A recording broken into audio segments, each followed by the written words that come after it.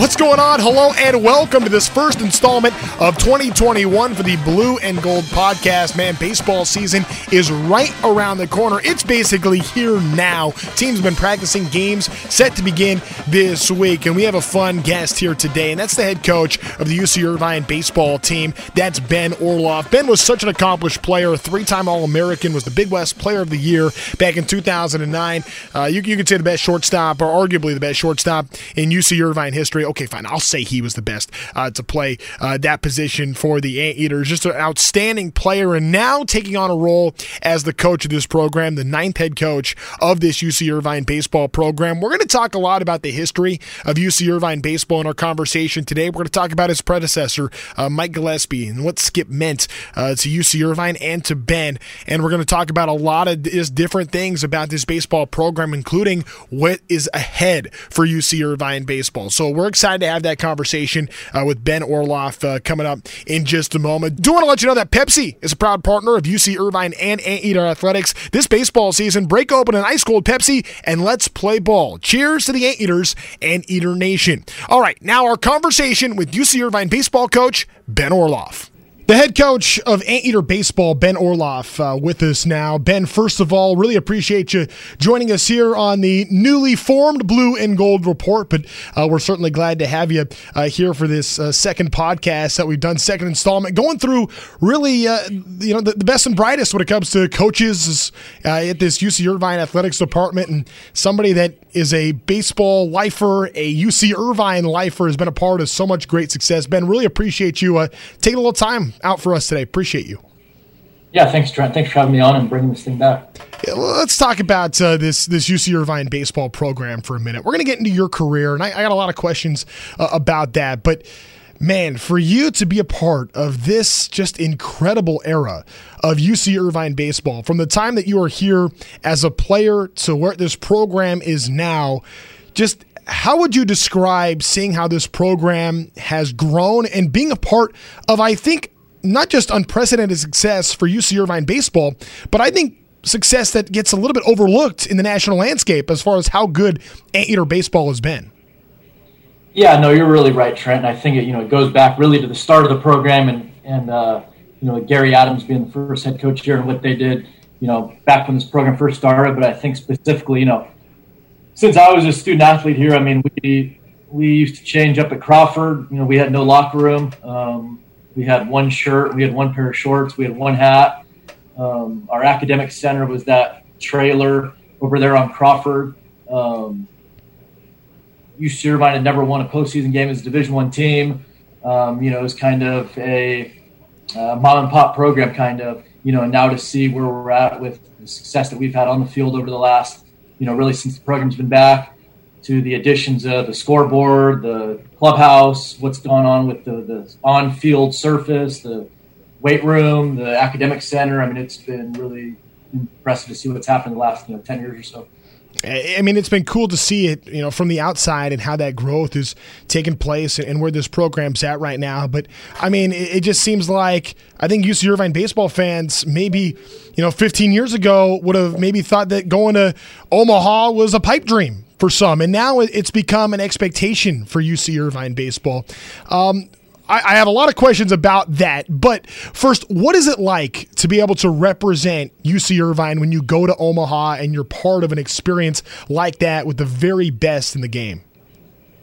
Yeah, I mean, it means so much. I mean, I think that's your dream as a college baseball player. I mean, I remember, when I was in middle school, high school, and you watch the College World Series every year in Omaha, and it's really it's a dream. I remember going there and at our practice day, standing in the dugout and just seeing those seats in the outfield and remembering all the moments you saw on TV, Mark Kotsay or these other things that happened in Rosenblatt, to get a chance to play there and play against the teams that are there, the players that are there, to do it representing UC Irvine. That was when I went as a player in 2007. The program had never won a postseason game before. And so just the route that you have to go through to get there, we won a regional at University of Texas. We won a super regional at Wichita State. We went to Omaha.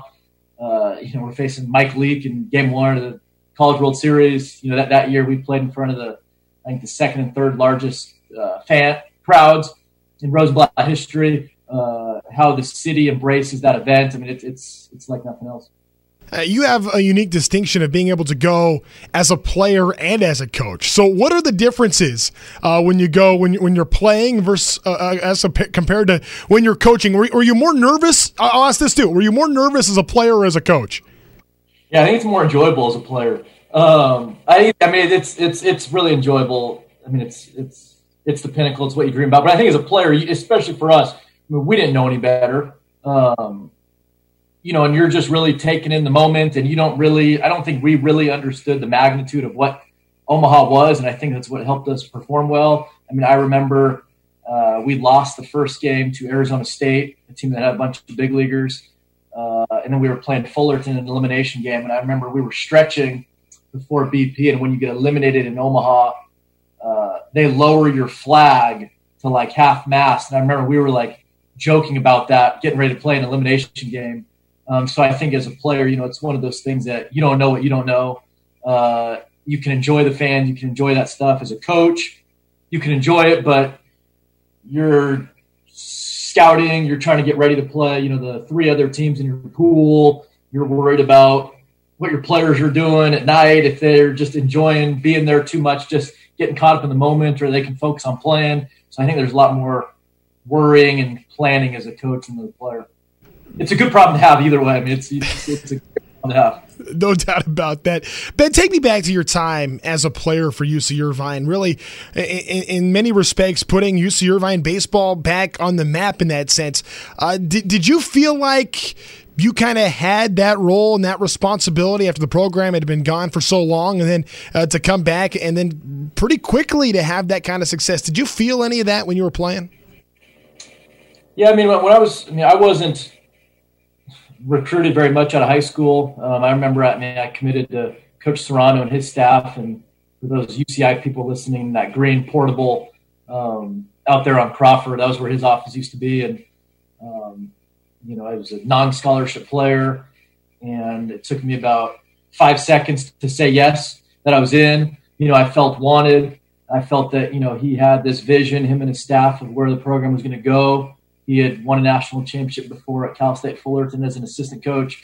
He had this vision and, hey, this program's going to get there. And I believed it. And besides that, too, I really felt wanted by him and his staff, that they wanted me to be here. And like I said, as a kid that's not being recruited by places, that's all you could ask for. And then you get there. In my freshman year, we lose in a regional at Pepperdine, and I hit into a 6-4-3 double play to end our season. Missouri ended up winning that regional, a Max Scherzer Missouri team.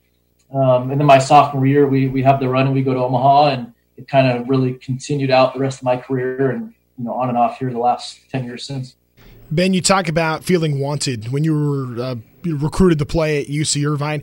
You were a long time before becoming the head coach of this program, so influential as far as recruiting is concerned and helping bring great talent to this Anteater baseball program. Was that something similar for you when you were out trying to get players to make, Anteater baseball players feel as comfortable as possible when they're trying to find a place to play and spend their college time?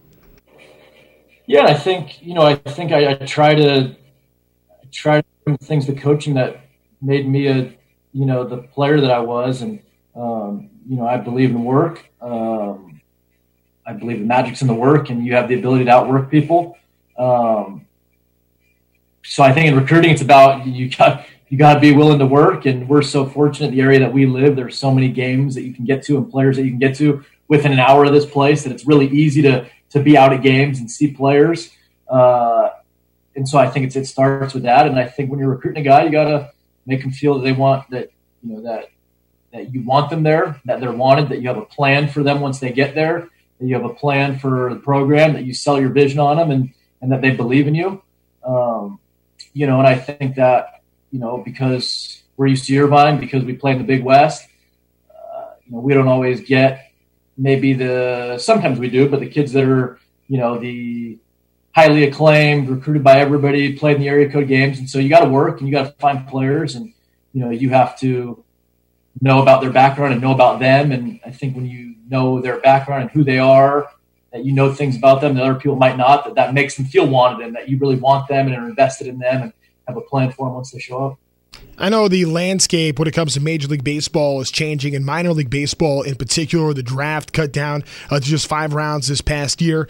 But I have to wonder, I've always wondered this, what it's like for baseball coaches trying to recruit talent, because when Russ Turner tries to go bring in a great basketball player to play Anteater basketball, he's not worried about that guy maybe going off to the NBA. That's something that has to be a concern when you're going after, premier talent trying to go to UC Irvine.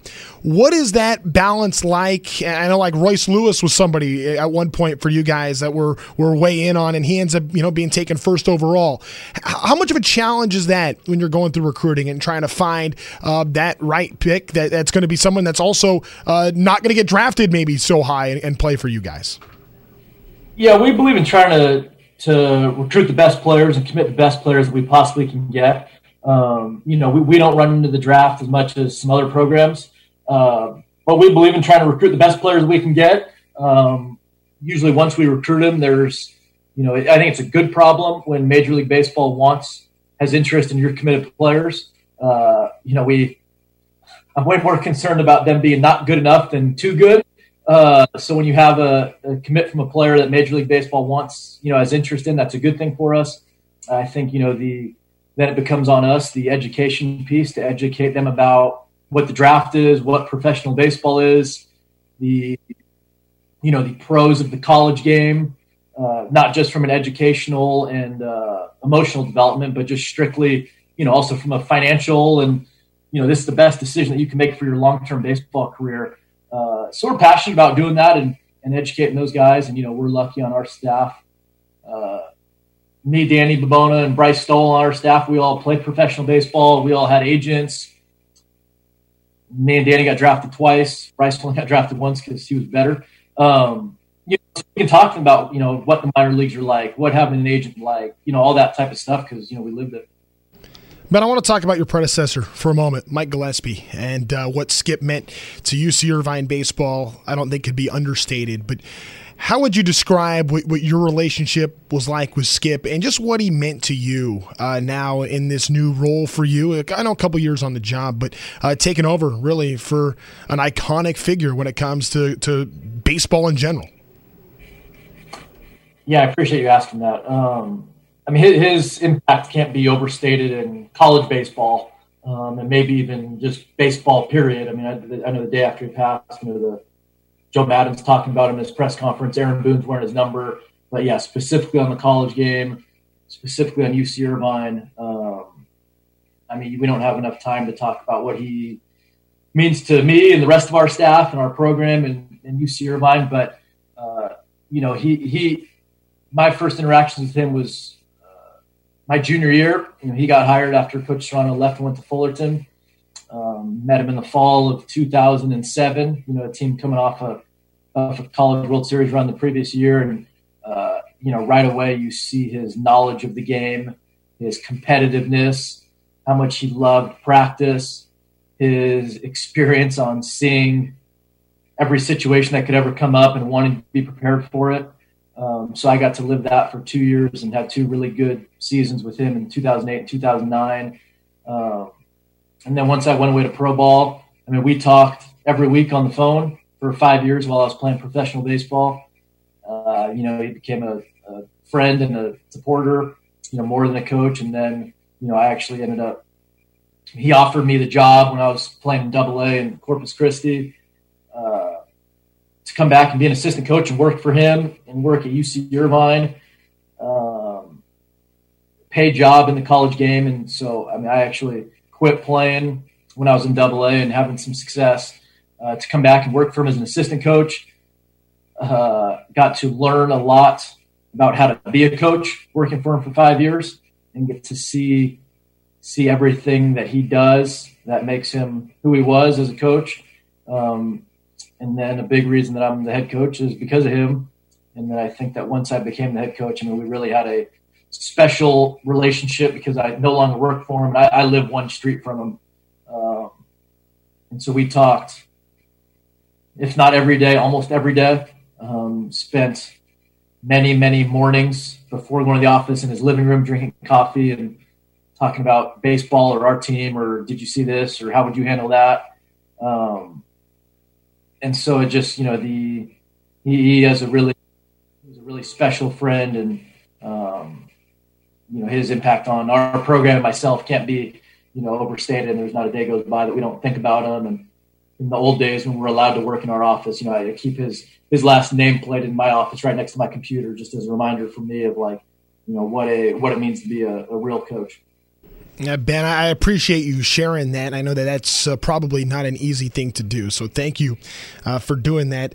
You mentioned something interesting, and when you made the decision to become a coach, and you talk about you're in AA, and maybe for those that aren't super familiar with how baseball works, you got to be pretty darn good to get into AA, and that's a lot of times where a lot of major league organizations have their top prospects and guys that may not be too far away from the big leagues by the time you get to that AA level. So for you to be having success at that level and feeling like maybe the big leagues aren't that far away, for you to make that decision to coach, what went into that decision, and what do you remember about the appeal of wanting to play for Skip or coach for Skip rather, and come back to UC Irvine? Yeah, I think, because of my experience playing at UC Irvine, that's what solidified it for me, that I knew I wanted to play for as long as I could play, and then I wanted to coach in college for as long as I could coach. So I always knew at some point I wanted to get into college coaching.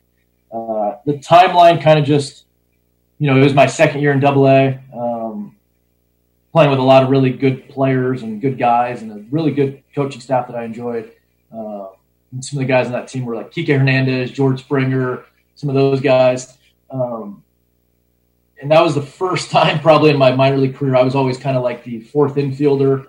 That was the first time in my career where I was really playing every day, kind of going back really to the previous season in AA, and was kind of starting to feel like I was good and could do it. And a little while into that season, my manager called me into the office on an off day and pretty much had said that, the front office told him to stop playing me every day, that it's, we got to play the prospects. I was a 9th rounder and signed for $25,000, so I was rich. So he said it was time to, he had to stop playing me every day and play the prospects. And so I went back to kind of playing every fourth day, or on a travel day, or on a day game, or on a Sunday. And so that's when those conversations kind of heated up with Coach Gillespie, and it was like going through that was when he kind of and I told him I would take it. And then a couple days later, I played the last game I ever played. I was not supposed to be in the lineup, and one of our infielders had to go home for a funeral, and I was literally scratched into the lineup.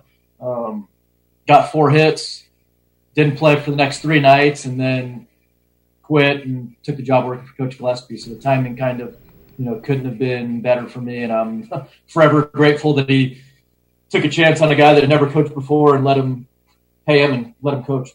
That is an incredible story. I didn't know that about that last game. 4 hits as a walk-off for you. That's pretty darn impressive, Ben. That's big time to get that done. We can talk about Skip and what he meant for this program, which you've done, but at the same time, from a baseball philosophy perspective, I think a lot of people enjoyed the game that Skip liked to play, and a lot of times with great pitching, and you try to scratch and claw and get 1 run, and he'd bunt at any moment and do lots of things.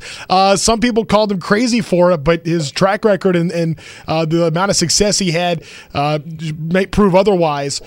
How would you compare maybe your stance and your philosophy baseball-wise compared to what Skip was and what he did on the diamond?